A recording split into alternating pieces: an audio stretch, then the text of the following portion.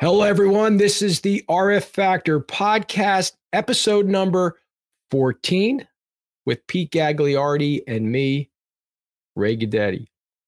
Hey, folks, tonight we are joined by David Cooper, a former SEAL Team 6 commander, Master Chief.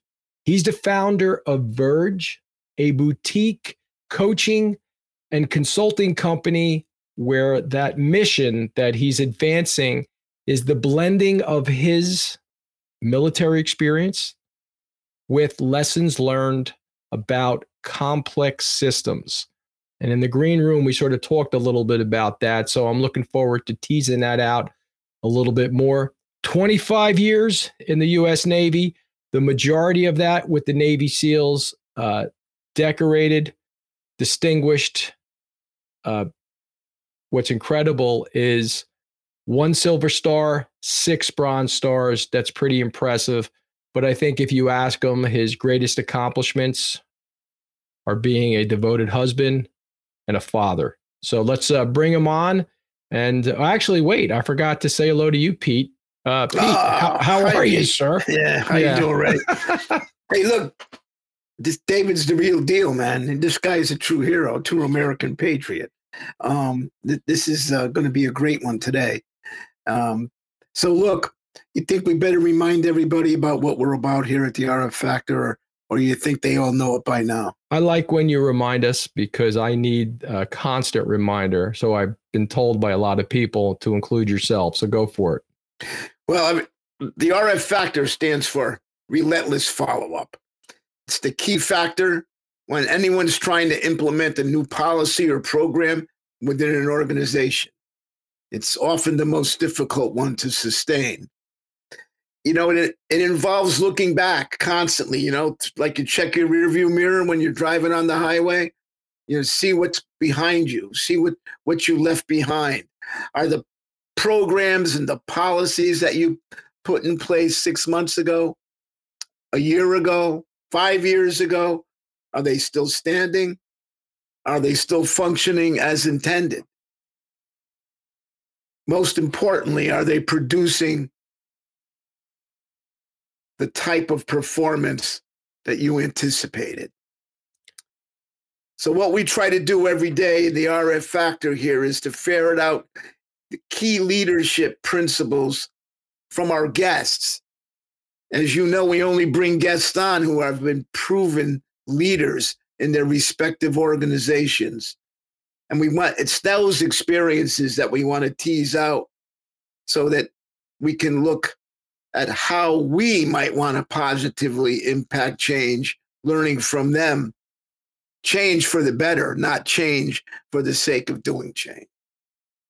Well said, my friend. Well said. So without further ado, let's bring on Mr. David Cooper. Hello, sir. Howdy. Good evening. Good evening. Howdy. He's got Excalibur there in the background. You see it? Glowing, it seems, too, right? That's the first thing that I saw. And, you know, knowing his background, I think he probably actually pulled it out of a rock. Right? Right out of the stone. That somebody else did and gave it to me. That's the truth, right? And I just hang it in my office. Wow. Hey, so thanks for coming on. Yeah. I know we have a mutual friend, James Sheehan. Yes, we do. And from when Pete and I started this, he just kept nagging me. You got to get this guy on. You got to get this guy on. I said, he's not going to talk to us. No, I'm telling you, you got to get this guy on. He's phenomenal. So I appreciate it. I don't know if Jimmy paid you to come on, but we're so glad that you did. Very interested in your story, in particular, what we were started off talking in the green room about sort of like the natural order of things, and looking even in your bio, this notion of blending your military experience with the complex systems. So maybe we could just start off right there. Yeah. Wow. I mean, SEALs work in complex environments, and that was evident to me from the time I joined the Navy out of college. I was a budding molecular biologist. Yeah, that's. I don't understand how you go from a budding molecular biologist to a Navy SEAL. I don't, but and that's a jump, huh? That's a big jump. Quite the jump. Yeah, I was always, I was always, a decent athlete, a good student. And my junior year in college, everybody else is trying to decide what they're going to do. They're going to go to med school or they're going to go to graduate school. I used to smile and nod whenever those after college life conversations came up. But in the back of my mind, there was that alarm bell going off, kind of screaming, run. I wanted to, all I'd ever known of the world was Eastern Pennsylvania, and I wanted to see if I couldn't combine those, the kind of mental world, the intellectual world with the physical world. And I had no idea where I would do that, how that would be. I figured it would just emerge an answer out of the clouds. And lo and behold, I took a history course in elective my junior year. It was the history of the Vietnam War. And the professor, he's racing through the war. He just mentioned the date, January 8th, 1962. And that was the day Kennedy signed into existence the United States Navy SEALs. And, I paused right there and I thought, what the heck is a Navy SEAL? I'd never heard of one. It's 1987. Right. We didn't have a plethora of book writers back then coming from the SEAL teams. And what little information I could find out was intriguing. It was a bunch of guys working in small teams all over the world, jumping out of airplanes at 20-some thousand feet, climbing mountains, braving the North Sea like Vikings. And as soon as I, read that, I thought, hey, here's a group of guys that are trying to, suck the marrow out of life. They were going for it, I love it. Yeah. And I wanted to do that too. And my intention was just a couple of years. I get the wanderlust out of my system. I told my buddies, hey, after we graduate, I go off, I do this thing for a little while. Then I come back, I grow up, I go on to graduate school or med school, whatever the case might be. And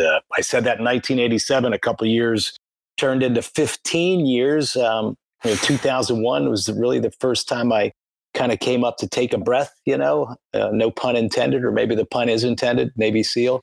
And, at that point, I concluded that I'd accomplished everything I'd set out to do. And then some. I've been around the world a couple of times. I learned a lot about myself and the world, not all of it good, as you can imagine. I'd met the woman who was to become my wife. So she was, she was eager for me to grow up. I think she still is. And then, so the plan was I was going to go to med school in the Navy's dime. And then, we all know what happened at the end of the summer, right? The towers went down, and really for me and my teammates, there was no looking back. And then we spent the next decade plus in one war zone or another. Wow. I finally retired at the end of 2012. And at that point, I was like, itching to get back into school. I didn't know what that would look like, but I wound up at Oxford, going back and forth between Oxford and HEC Paris. And this notion of complexity intrigued me. What is a complex system or a complex adaptive system? We can go everywhere from the planets to the climate to your brain, your body, organizations, teams. They're all complex systems. How do they change, adapt, learn, and grow? How do you kind of mold and shape these things? And there's a lot of, deep science involved in that, but there's also a lot of social psychology and stuff like that. And as I said, it intrigued me. I started running down that road in 2016, and I have been on it ever since, and it's really about how do you take, let's just say a team, what makes a team tick or what makes a team not tick so well? What are the conditions? How do we set them? And again, how can we, manage some of these things? Control's not a really good word with human beings, but how do we manage some of these complexities and steer that team in the direction we want to go? As SEALs, we tended to do that pretty well. We had an environment that, forced us to learn, forced us to be adaptive. If, frankly, if you didn't, you ran the risk of dying. So, and forced us to listen to each other. And really, I would say one of our secrets there was forced us to harness the D word, diversity. And, people say, well, I don't see much diversity in a group of guys, right? But there's a great deal of diversity in in 8 SEALs. We have different strengths, different skills that we bring to the table. Everybody has some shared skills, but, there are guys who specialize: snipers, breachers, climbers, the sky gods who are your parachute experts and stuff like that. So we bring all these functional skills together. We come from different cultures. We have different types of education and different educational backgrounds. And we see the world a little bit differently, that kind of cognitive diversity. And we tend to combine those things. We embrace the kind of conflict that comes with it. There is a great deal of conflict that comes with that kind of diversity, but we embrace both the diversity and the conflict, and we come up with some pretty novel solutions to some tough problems, be they the bin Ladens of the world or, Captain Phillips, Jessica Buchanan, hostage rescue missions and stuff like that. So, but yeah, the two kind of go together hand in hand. So it was easy to take those experiences and the stories that go with that, and then kind of combine that with some of the science of complex systems and help people, change and learn and grow. And is that what you're doing with Verge now, right? You're actually taking those stories and going out and educating people? Yeah, I'd say I function at, half the time as a coach, and I like that. You get to develop some relationships. I don't really, as a coach, I don't provide answers. It's facilitating groups or teams to come up with the answers themselves, to experiment, to learn from those experiments, the feedback, kind of like your relentless follow-up. It's relentless feedback and not being afraid of that feedback and learning from it.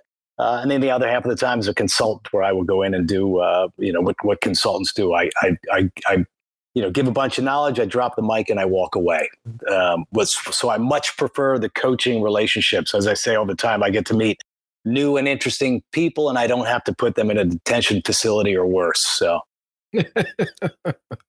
So, David, on keeping with this coach theme here, I noticed in your resume that you had been known throughout your command as setting the tone for the command, and that you talked about your active involvement in the professional and personal development of the officers and enlisted men.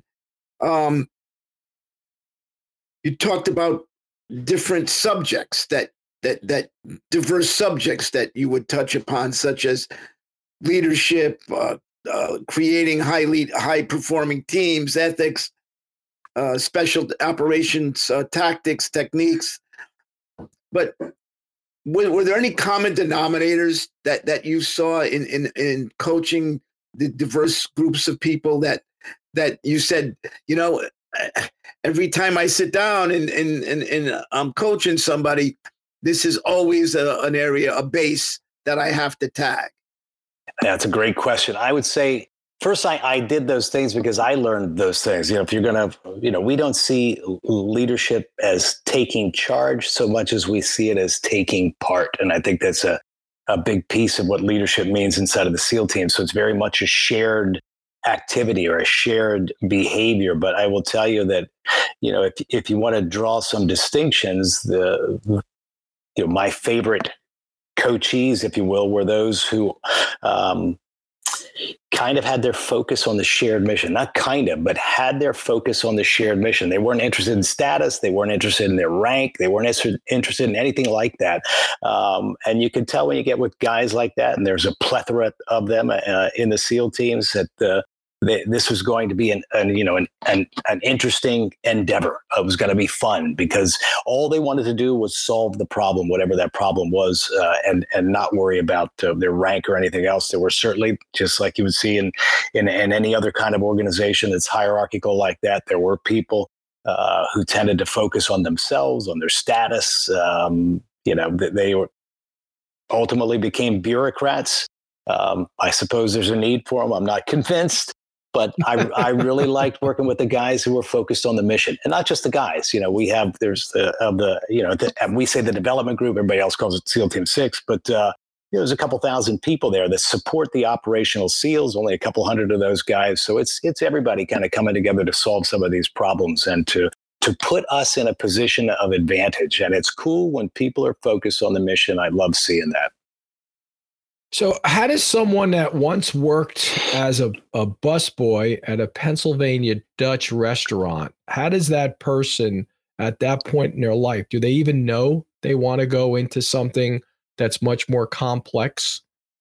Wow, you're talking about emergence, right? We don't know what that path is. None of us do, right? We can't, this. Everybody knows this. If the three of us could predict the future, we would be sitting on Wall Street right now, not in front of our screens. And even on Wall Street, they can't predict the future.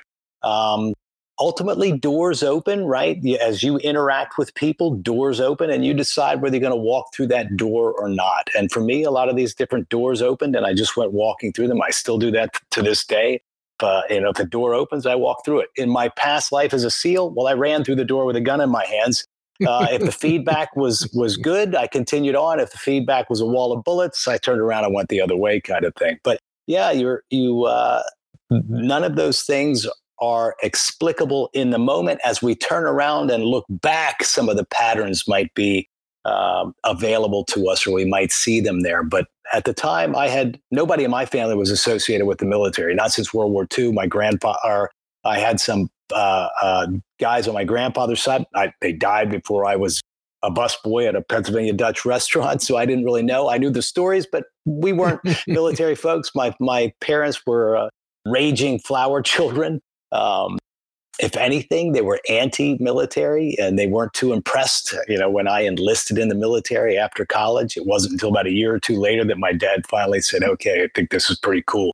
But as I said, yeah, no way you can necessarily know that. You walk through the doors and you keep going if you like it, and if you don't, you turn around. Athletics, as I said, that combination of being a good student and a good athlete kind of gave me a hankering. A little bit of philosophy thrown in there from a roommate in college, who said, with particularly the Eastern philosophies, that melding of the physical and the mental. Yeah, some of that was at play. It was intriguing to me, but again, the doors opened. I walked through them, and I just continued down that path.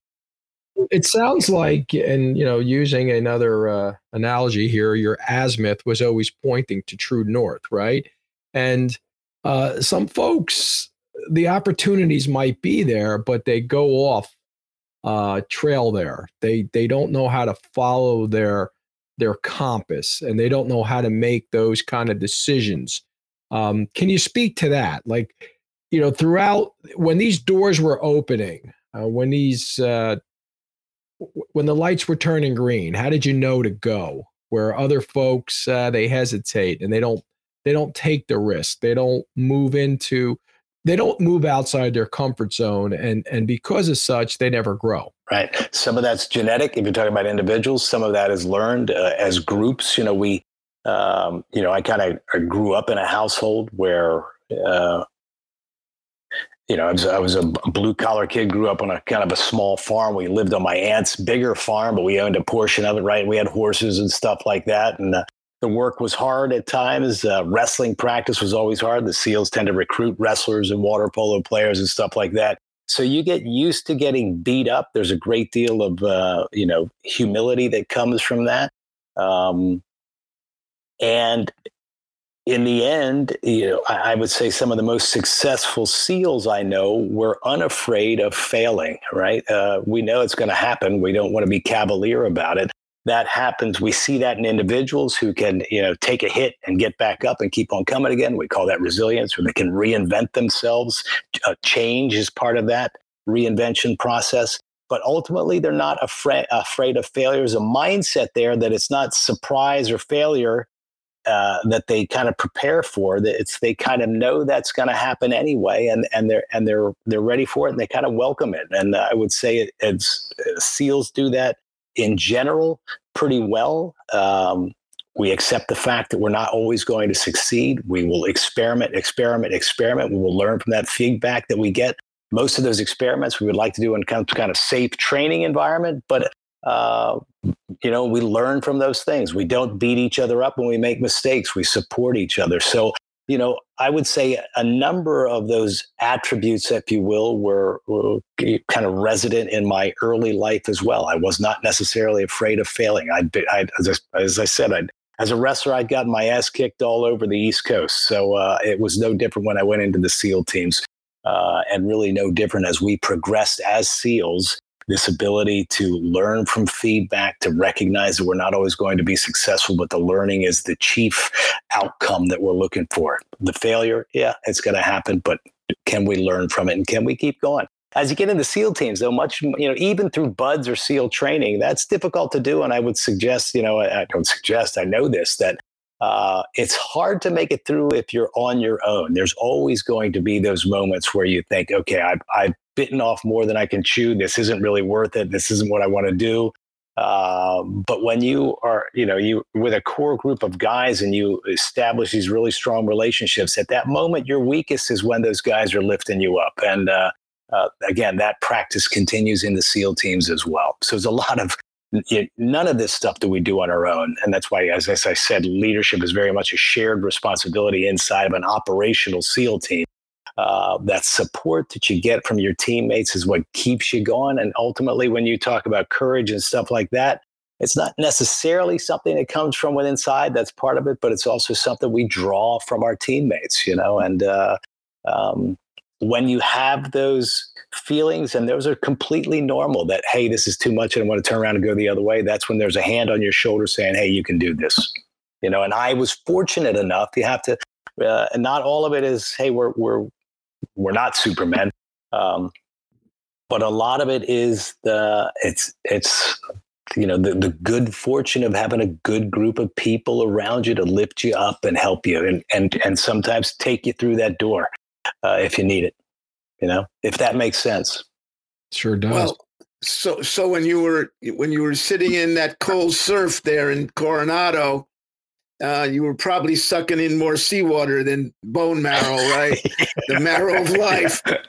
And you probably said, what the heck am I doing here? Yeah, I would say, at least there was one time, as I recollect, probably more than that. But there was one time when I thought, hey, this is, I'm going to get rolled back. I thought my foot was broken. And my roommate at the time said, hey, you can do this. And we only had another 24 or 36 hours to go in Hell Week. And, and it was that support, this, a guy saying, hey, you can do this, that helped get me over that hump and keep going, something else I read that you wrote, and it was back to your experience as a busboy. And I pick on that because I think it when we think of Navy SEALs, we think of the epitome. We think of something that most people can't ever reach. But when we think about a busboy, we think just about everybody that wants to can reach that level, right? But what you said about that was something very unique, I thought. You said that it seemed menial, but you had to make it fun. But most importantly, you said you had to lend it meaning. Right. And I think that that's profound in the sense that when with COVID, and we looked at the people that got us all through COVID, they weren't Navy SEAL. People that worked in grocery stores, in restaurants, food delivery services. Yeah. And I think that we learned a lesson that's what lent meaning to those jobs. You do. I think it's, the notion of meaning is fascinating. There's a lady out there by the name of Katie Bailey. She's at King's College in London, does a lot of research on this. It's fascinating, some of her findings. But without even digging into the research, we kind of intuitively understand that if you're not finding meaning, or if you're not finding purpose, or you can't lend that to what you're doing, it's just gonna, instead of sucking the marrow out of life, life's gonna suck the marrow out of you. Obviously, that turns into burnout and a whole host of things that people suffer from, depression and worse. But yeah, I think that was something early on that, again, I grew up with that, with a family that was always talking about meaning and deriving meaning from things. And, there's notions of gratitude and stuff like that in there. And some of the best times I had, and some of the most, raucous kind of laughter I had were in some of our darkest moments. We were ready to, at one point, and this was during the Gulf War, the first Gulf War, we were ready to crash in a helicopter, right? The helicopter was going down. It was it. That was the end, right? And, one of the guys said it was complete silence other than the one engine that was still working on the helicopter. As we were plummeting to our death, one of the guys said, at least we're not going to have to clean our weapons tonight. Nobody likes cleaning their weapons. We were going to be dead, so we're going to have to clean them anyway. Everybody just broke out laughing. Good fortune, pilot just came from an emergency water landing rescue school where he was an instructor, and he put that helicopter down and didn't let it flip over and all that stuff. And we were saved and we're alive. But, there's always an opportunity to find meaning. Again, to go back to Katie Bailey, some of the work she has done, she's, discovered that some of those people out there, janitors in New York City, where you would think, wow, look, that's kind of a dead end, meaningless job. Those are guys that tend to derive and girls that tend to derive some of the most meaning from their jobs. Why? Because they see the effects they have on people. They are able to look ahead and say, you know what, we're keeping this city as clean as we possibly can for people to enjoy it. And from that, they derive a great deal of meaning, and as well they should. And I think that's your answer there. Wow. And I thought that was profound. That the statement that you made about that. That's. Hey, Dave, can I ask you about small teams or just teams in general? You sort of touched on it before. Every organization has it, right? You have folks that, collaboration seems easy, and other folks it's a little bit more difficult.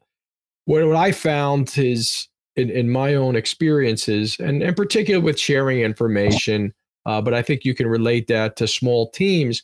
I once said, after I said it, I was like shocked that I did. I said that collaboration needs to be compelled on the front end, because I felt that it just didn't come natural. It wasn't intuitive to folks. But once they realize the benefit, the collaboration, and to your point that there's going to be someone next to you that whether they're going to help you in terms of, in your case, building you up, maybe even being a crutch physically when you thought you broke your foot, but also help you in terms of leveraging each other's information. I still stand by that at first, because I don't think collaboration is taught. But I believe once it is, then people recognize the value of it, and it becomes that much easier. What are your thoughts on that? Yeah, I think that's a great insight. I think, we in the complex systems world would refer to that as an initial condition, right? Let's say you're new to a team and you're a little bit hesitant to speak up. Well, it's incumbent, and here's where, not just formal leadership, but influential informal leaders kind of set the tone. This is this tone setting thing where they will quickly be seen talking about their vulnerabilities, talking about the mistakes that they made, making fun of themselves, being humble, right? Even though they are very skilled people. And when you start to see that, then you start to say, hey, this is a place where I can take a risk. And this is a place where I can voice my opinion. And this is a place where I can give ideas. And this is a place where I can act with other people. And I'm not going to be judged if I don't live up to my own expectations of perfection and stuff like that. And over time, that new person gets socialized into this culture, as you say, that where that cooperation in particular was kind of resident there before this person showed up. And as this is one of the things I learned in the SEAL teams. It's a tradition that I carried on. That the guys that I looked up to were just like the people I described there, very skilled, yet at the same time incredibly humble, not afraid about talking about their mistakes, their shortcomings, their concerns, and all of that stuff. And that sets a tone that's, again, suggests to particularly the new people coming in that, hey, it's actually okay here to cooperate. And when we're successful, again, where you have groups of people that are not focused on rank or social status and stuff like that, and the success is shared, ownership is shared, failure is shared, then you're going to find that this kind of pattern of cooperation becomes a positive feedback loop. More cooperation leads to more cooperation, leads to more cooperation. Then cool things can happen. Unfortunately, it's not hard to shut that down, right? And we know that if you are in a team where, let's just say relationships aren't based on things like mutual respect, right? Inside of hierarchical organizations, the military does this all the time. SEAL teams are a little bit removed from that, particularly dev group. Where, it's the respect isn't mutual. It's supposed to be given to the person above you or several layers above you. But inside of those good teams, that respect is mutual. The active showing of care and concern is mutual, right?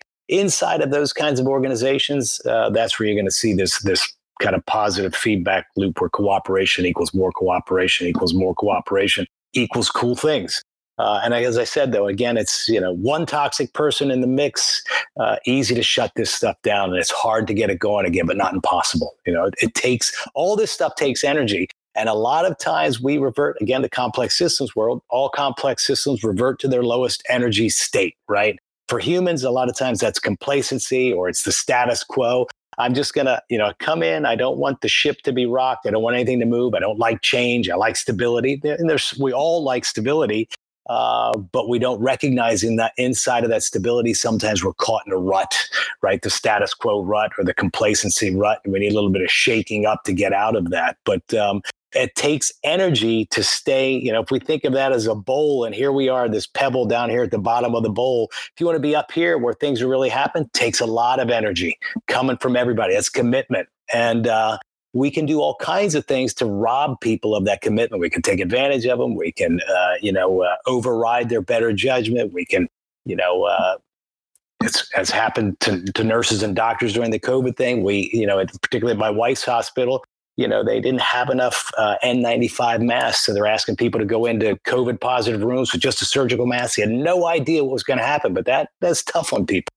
And if you're in a constant environment like that, again, that takes the energy out of the system and you go down to this bottom here of complacency and status quo. So SEAL teams were very good at keeping your energy level up there. You got a great return on that investment. If you invested energy, that energy was going to come right back to you, and good teams turn that energy into performance. And I think a SEAL team was just good at doing that. You got a slap on the back every time. It wasn't every 6 months that you said, somebody sat you down for some kind of performance review, right? You did something good. People were patting you on the back immediately for that.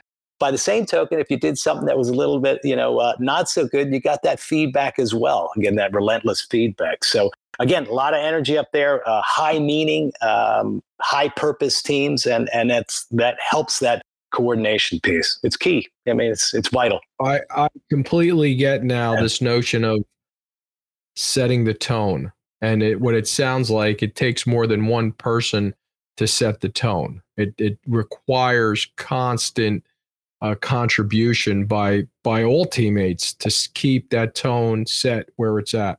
Really does. And you talk about, every team has not necessarily toxic people, but sometimes there'll be a freeloader inside a team. Team's doing well, and you got one person that says, well, basically I can kick back here and coast. Quite often, if you don't give that person the feedback, right, you're going to keep seeing that behavior over and over and over again. And that leads to this kind of negative spiral, or can lead to that kind of negative spiral. Here's where that feedback piece comes in. Because I said quite often that person who is kind of kicking back and fall into that lowest energy state is completely unaware of it. So if you just put up, as what happened to us in the SEAL team, somebody comes up and puts a hand on your shoulder or an arm around you and says, hey, brother, what's up?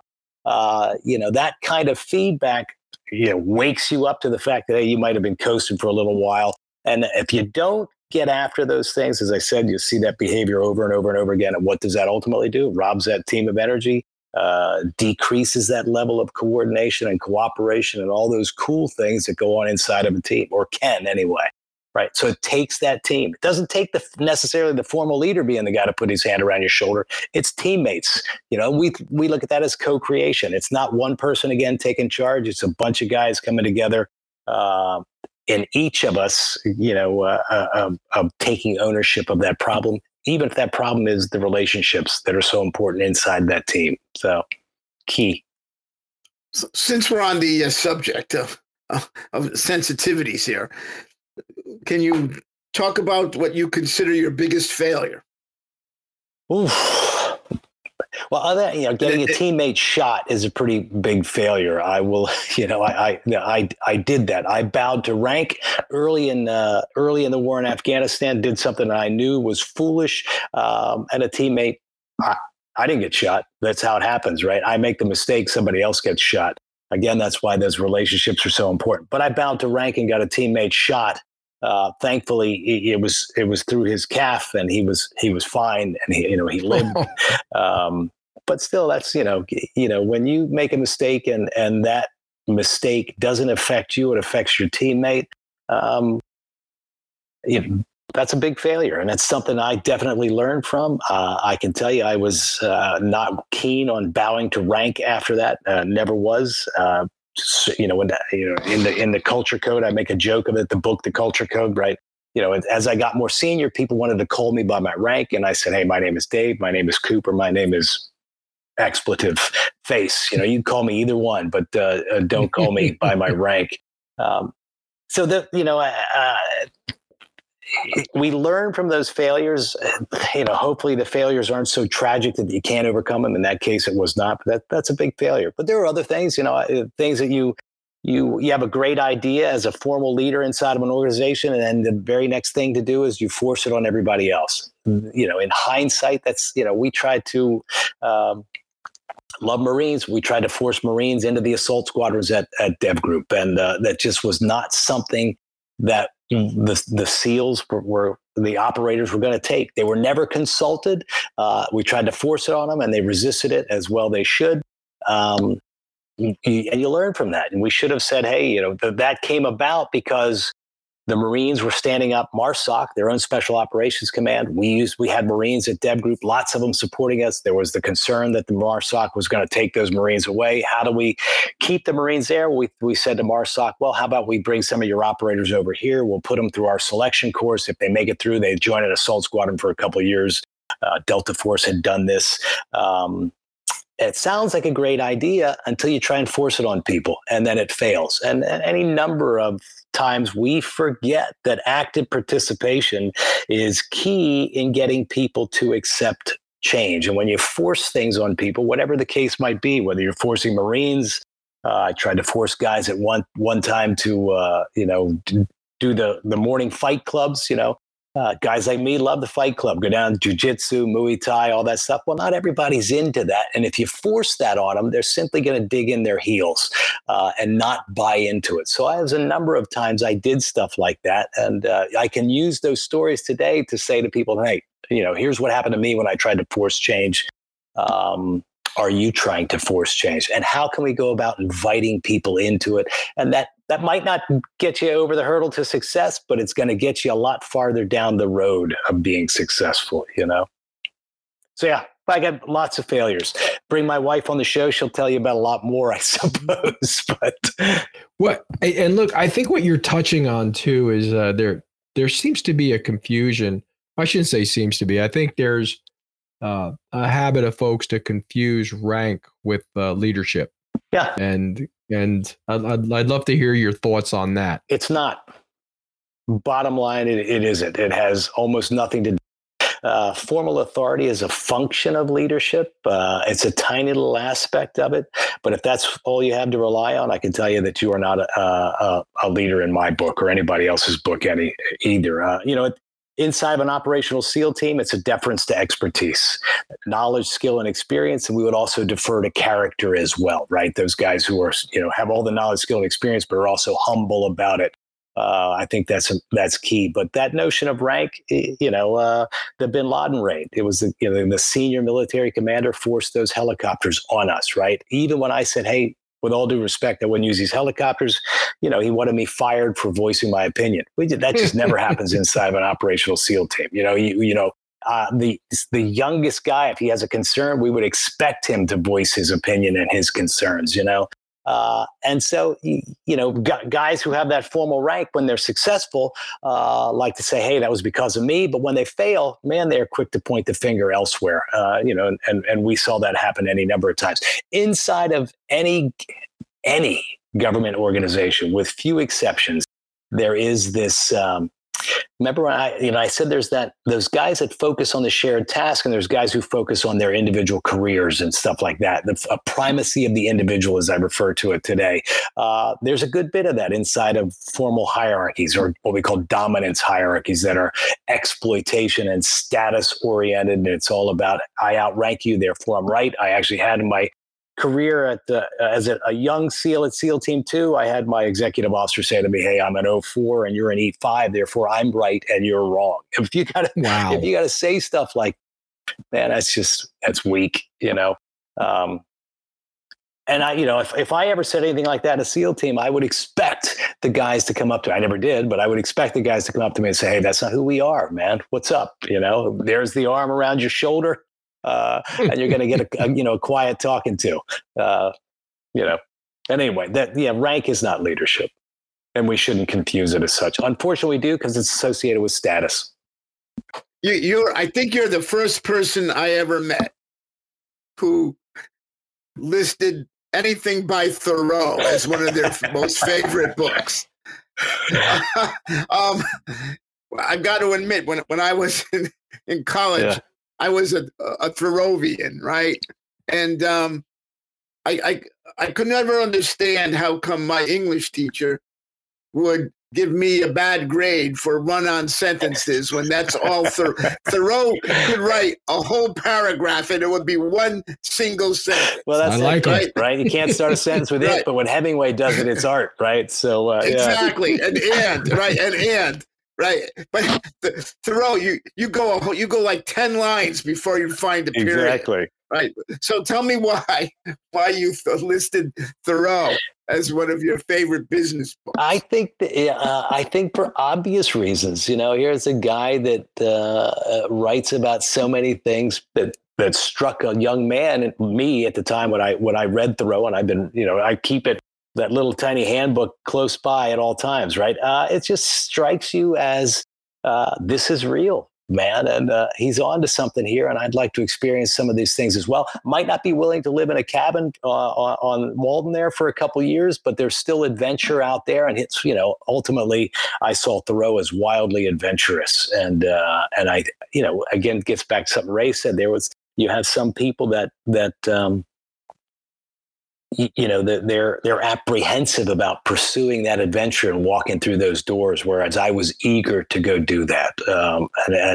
And his writing struck a chord, and it went with everybody. Fine, pick it up, read a couple pages. If you like it, keep reading, and that's what I did, Yeah.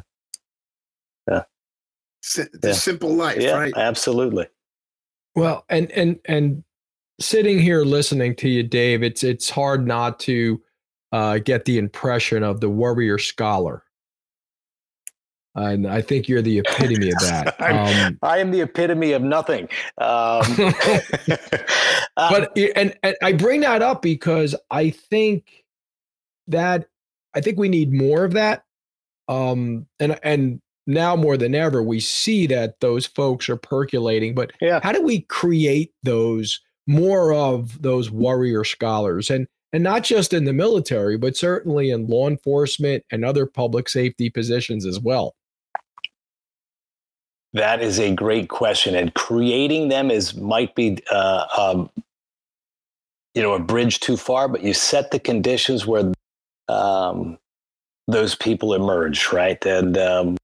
And whatever that looks like, inside of the SEAL teams. Again, this is the rich get richer, poor get poorer kind of scenario. But at Dev Group, at Delta Force, we have all the money in the world to go do some of the, to entertain any notion you might have. I loved climbing. I went all over the world climbing. I loved the mixed martial arts. I went all over the world training with some of the best martial artists in the world. I left Jorge Gracie in 2000 after training with him for a number of weeks, and left his place. And I said, you're the nicest man I've ever met that can kick my ass. And he said, he said, the lion can be friends with all the animals in the jungle, and I'm thinking, I'm like, in the back of my mind is that former molecular biologist. I'm like, the lion doesn't live in the jungle. The tiger does. But I understand what you're saying here. And that is, if you're that capable, you can be humble. So we had the opportunity to go do all these things, to exercise all those passions. And I don't know that we enable others to do that, right? We tell them what they should know, tell them what they should do. There's not a lot of choice involved in that. And again, inside of SEAL Team 6, we had a lot of choice to pursue those things. And I don't necessarily know that everybody needs to be a warrior scholar. That's the diversity piece. Again, you need people who are cold, hard technicians. I can sit here and talk about Thoreau and all that good stuff. I cannot, for the life of me, put a power tool in my hands or fix anything mechanical. It's just not going to work. I'm not your man. So we need all these different kinds of people coming together. But again, that gets back to giving people the opportunity, good word, pursue some of their passions. And I don't know that we do that as well as we could. One thing we talk about a lot is law enforcement. And today, and we know that law enforcement is just chock full of really good people. And you mentioned something in your writings that sometimes even really good people can be biased. Talk about that a second. And you had a personal experience with that. Well, yeah, all of us are biased. I think the really good people might be aware of their biases, right? Yeah, the most common bias out there is a confirmation bias, right? If you believe the earth is flat, you can go find information that supports your belief. Again, as an operational SEAL, we didn't necessarily have this saying. I use it now. It's, kind of the height of resilient thinking. That is this notion that feelings aren't facts. Of course, those feelings come through often through a whole plethora of biases. But yeah, the most, get away from the superlative there, but those people that are perhaps self-aware, right, are those people that are also aware of the biases that they harbor. And they can pull back from those things. Bin Laden raid was a classic example. For the first 10 years of Afghanistan, I called this tall man, white robe syndrome. Whenever we saw a guy who was tall with white robes on, they would drop a bomb. It must be Bin Laden. You're confirming a bias. Tall guy, white robes, must be Bin Laden. Of course, it wasn't Bin Laden. We killed scores of innocent people doing stuff like that. So when I was read in again to the final Bin Laden raid, I was skeptical. I went up to one of the young women who was on the team of analysts that actually found Bin Laden, and I said, "Okay, here we go again. What have you done to disconfirm that this is Bin Laden?" And I thought I would stump her. Right, here's the old wise SEAL is going to stump the young intelligence analysts, and she comes out with a laundry list of things that they had done to disconfirm. And that was the first time I'd seen somebody, a team aware of their biases, then try and get around that by actively setting out to disconfirm that this was Bin Laden, and they were unable to do so. Wow. Yeah. So that's a great story of bias, but gosh, there's 150 studied biases these days. Daniel Kahneman and Amos Tversky are probably still two favorites of mine. But there's others out there, the Ariely's of the world, Jonathan Haidt, all these people that introduce us to our biases. And these are things that they're push. We don't have to think about something. You hear a noise at night. Well, we've evolved to think that noise is something dangerous, right? If it's when we were cavemen, you heard that noise at night. You thought it was a saber-toothed tiger, and you took precautions, right? If it turns out it was a fuzzy bunny, well, no harm, no foul, right? But if it turns out that you assume it's a fuzzy bunny, but then it's a saber-toothed tiger, that's a bias, right? You're a goner. Well, those people have not. Those people that assumed it was a fuzzy bunny and it turned out to be a saber-toothed tiger, they're not here. They didn't pass their genes on to us. We are people who inherited a negativity bias. So we are very sensitive to negative information. Served us well back then, doesn't serve us so well today, right? Negative information spreads quickly, much faster than the truth. There's that old saying, right? A lie is halfway around the world before the truth ever gets to the door.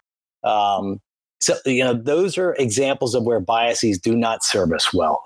Misinformation, disinformation prey off of a bias like that, and it holds us back, So again, you get a group of people who can be safe together. Well, then they can start to explore some of those biases together, some of those assumptions together, some of their beliefs together, and they can poke holes in them. And what that allows them to do is evolve or adapt or improve, all those things, So yeah, bias is powerful. So Dave, in listening to this last exchange, I can't help but think of, and I know it's one of your favorite books, Thinking Fast and Slow. Yeah. What else do you recommend that people should be reading? And I know, to your point earlier, you can't force people, but you could certainly give them opportunities. What else should they be reading? What are you reading? These days I am stuck in the complex systems world, and I read everything complex systems. I would have said, 10 years ago, I was primarily a fiction guy, and anything Hemingway I would read, anything Faulkner, some John le Carré. You got to throw that in there for entertainment, right? Some spy novels and stuff like that. As I tell my kids, though, I don't care what you read, just read. Just read, expand your horizons, and whatever makes you a little bit uncomfortable, go read that, certainly 400 pages of Daniel Kahneman there, Thinking Fast and Slow, is going to make you a little bit uncomfortable, taking a page at a time. Stuff like that, those things that Jonathan Haidt does the same thing. Some of these authors or writers or scientists who've taken to the pen will challenge your assumptions and will make you uncomfortable. That's the stuff you should be reading, whatever that is. If you want to read a decent book as kind of an intro on complex system science, teacher of mine, there's Melanie Mitchell, great book out there. It's she talks about complexity. She makes it approachable, I guess. It's not something that's going to bedazzle you with all the physics and stuff like that. And you get to learn about, hey, your family is a complex system. Well, how can I set the conditions so that my family can improve? So that's a good book on complex systems that won't crush your soul. Thoreau, go read it. Particularly for young men and women, I think you should read Thoreau and get a little touch of that, adventurism in you. So, in Machiavelli's The Prince, he posed the question: is it better to be loved or feared? Now, I know what Machiavelli said. What would you say? Well, a couple things here. You can take the complex systems approach and say it's a both and, right? You don't have to be one or the other, but you could also take the Zen approach and knock Machiavelli out and not answer the question.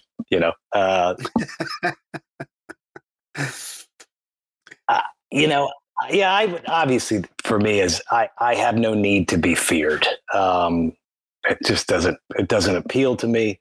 Hell, my damn dogs aren't even afraid of me. So, that's my own particular bias right there. It is much better to be loved than feared. Does that mean that people aren't going to take advantage of you? They certainly are. And instead of being surprised by that, we've come almost full circle here. Prepare to be surprised. That's just how it's going to go. I think, again, rigid hierarchies, military in particular, Western militaries, tend to thrive off of that fear that formal power and formal authority brings with it. And we can look at the scoreboard. That doesn't work well. From Korea, Vietnam, Afghanistan, Iraq, Somalia, Yemen, I can keep on going here. That kind of mindset just doesn't work well for you. Not at all. And, Sun Tzu said a similar thing, right? He lines up the concubines, how you got to turn these people into an army. How would you turn these concubines into an army? He was presented with that question.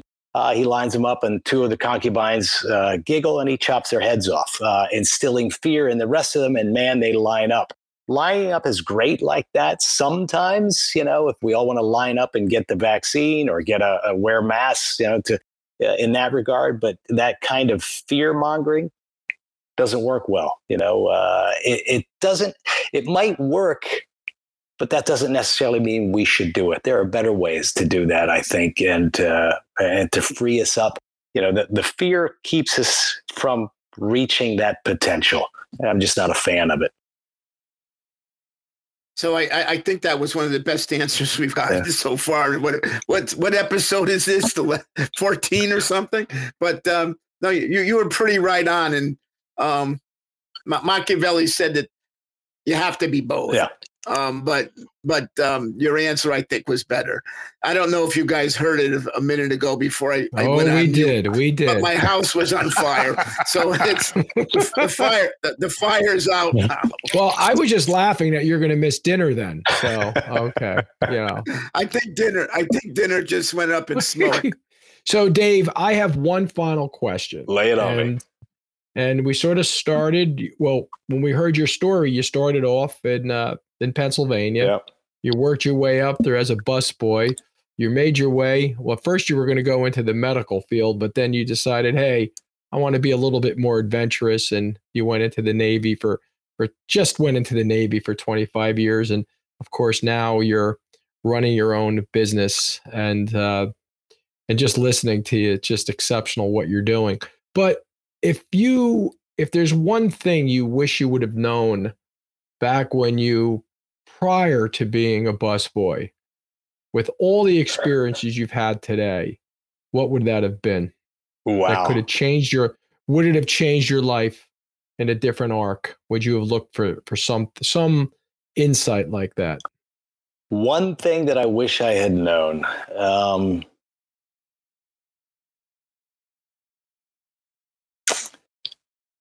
I can think of a lot of things I wish I'd have known in hindsight, right? But the one thing that stands out the most, I would say, for us, I see this in organizations all the time, and that is that it's okay to fail and it's okay to talk about it.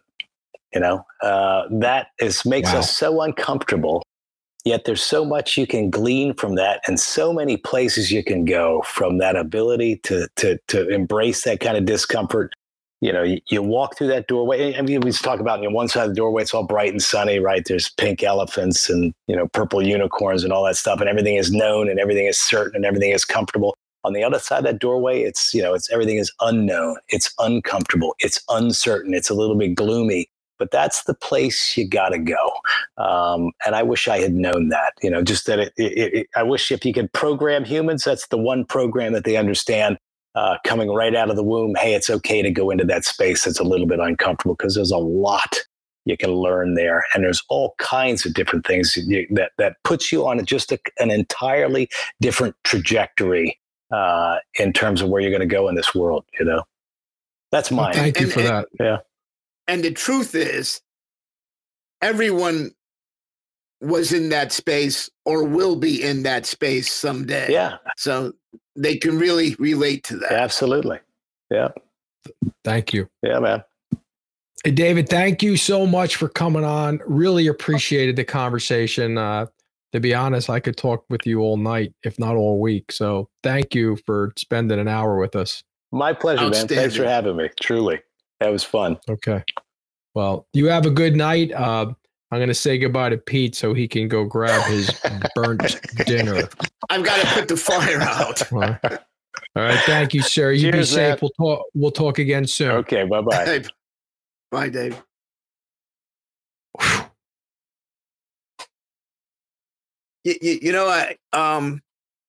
That he was outstanding. And if you notice that there's with a lot of our people that we brought on, there's a lot of repetition here, in a good way. Yeah. It's more of a confirmation or a reinforcement rather than repetition. Is probably has a negative connotation.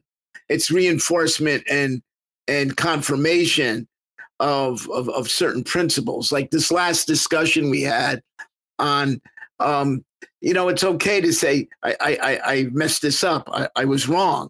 I failed. And we learn from that. And I think other people appreciate that because they see themselves as having been there. Or if not, they will see themselves as having been there. None of us escape that. You're not kidding. I think it also confirms we have some really good guests coming on the show, Pete. We do. We have great people. And yes. This was outstanding.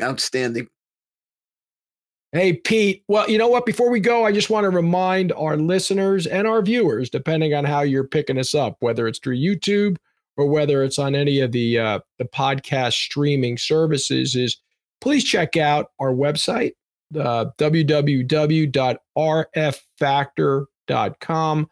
Pete and I are spending a lot of time putting a lot of content on there for you to enjoy. So please check that out and please register for it as well. And we also have a Substack that we're running as well. And one thing that's nice about that is it's coming out. It's just been about almost every 2 weeks. We sort of send out a RF Factor roll up that has all our content that we've been producing. So at least you're getting that as well. So please go visit www.rffactor.com. Pete, go enjoy your meal if it's still edible. Yeah, I'm going to go to McDonald's, I think. Good stuff. All right, later. Be safe. Bye.